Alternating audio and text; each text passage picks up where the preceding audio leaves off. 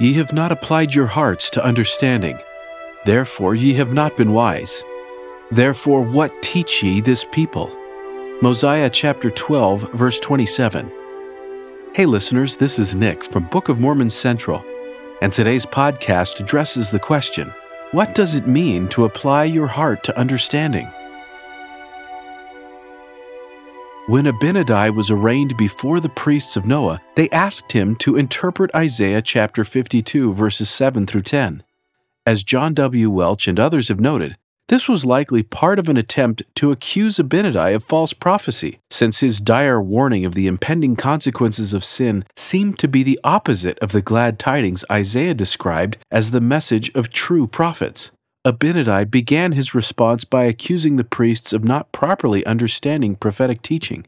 Ye have not applied your hearts to understanding, Abinadi explained, and therefore ye have not been wise. Therefore, what teach ye this people? Abinadi's words echo several passages in ancient Israel's wisdom literature that speak of the heart being applied in order to gain wisdom, knowledge, or understanding. Thus, the psalmist writes of a desire to apply our hearts unto wisdom, and the preacher says, I applied mine heart to know, and to search, and to seek out wisdom.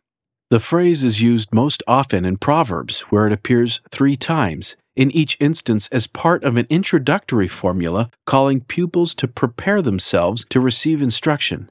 Proverbs chapter 22, verse 17, for instance, begins a lengthy unit referred to as words of the wise, with the call to hear the words of the wise, and apply thine heart unto my knowledge. Proverbs chapter 23, verse 12 begins a subsection within that unit with another exhortation to apply thine heart unto instruction, and thine ears unto the words of knowledge. Abinadi's words closely echo Proverbs chapter 2, verse 2, which admonishes the pupil to incline thine ear unto wisdom, and apply thine heart to understanding. Proverbs chapter 2 is part of a series of 10 lessons, Proverbs chapters 1 through 9, placed at the beginning of that book.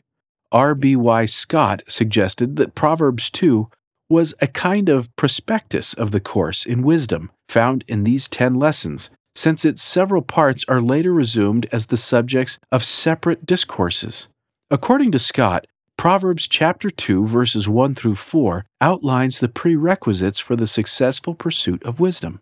At the conclusion of the 10 lessons is a poem in which the personified figure of wisdom, comparable to Sophia in Greek, calls out to the simple to understand wisdom, and to fools to be of an understanding heart, in order to receive the truth, righteousness, and excellent things that she, wisdom, speaks. Such things are all plain to them that understandeth, and right to them that find knowledge.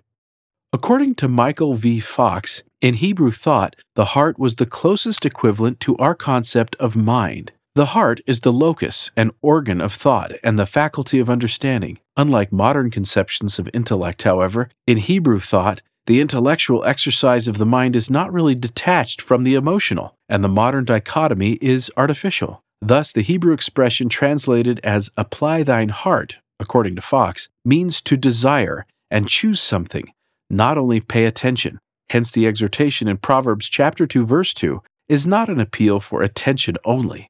It is a demand for a certain attitude, an eager receptivity towards the teachings, as well as a willingness to put into practice and apply those teachings.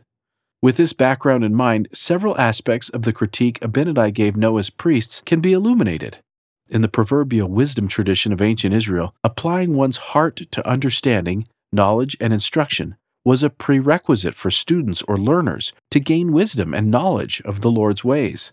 The priests of Noah presumed to be teachers of the Lord's law, and yet they themselves had not applied their hearts in the requisite ways needed to gain wisdom and understanding from the Lord. In the dualism of biblical literature, this made the priests fools who could not know the Lord's wisdom, and thus could not teach it to others. This would not necessarily mean that they were unintelligent. Rather, the priests of Noah were like those spoken of by Nephi's brother Jacob. When they are learned, they think they are wise, and they hearken not unto the counsels of God, for they set it aside, supposing they know of themselves, wherefore their wisdom is foolishness, and it profiteth them not. As one pair of gospel educators put it, undoubtedly the priests of Noah were men of learning and intellect, yet they had no wisdom, no understanding of the heart.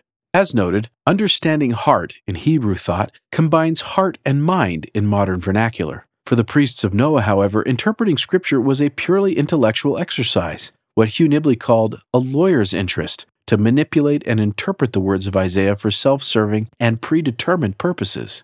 They lacked the desire to truly know and eagerly receive the Lord's teachings that come when one humbly and submissively applies the heart to full understanding.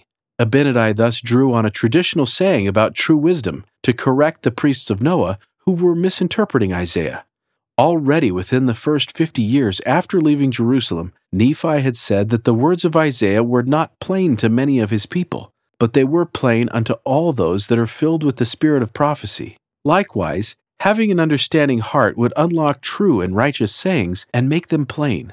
Noah's priests could only pretend to understand the spirit of prophesying because they had not applied their hearts to understanding. True knowledge and wisdom is not just the accumulation and recall of facts, but the sanctifying of a broken heart and a contrite spirit by aligning oneself with the loving purposes of God's holy mind and will.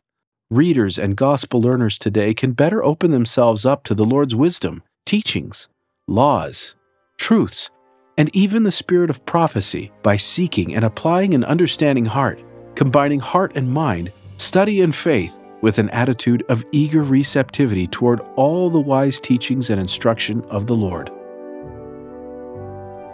Thank you for listening. To find out more, please visit bookofmormoncentral.org and then click on Know Why.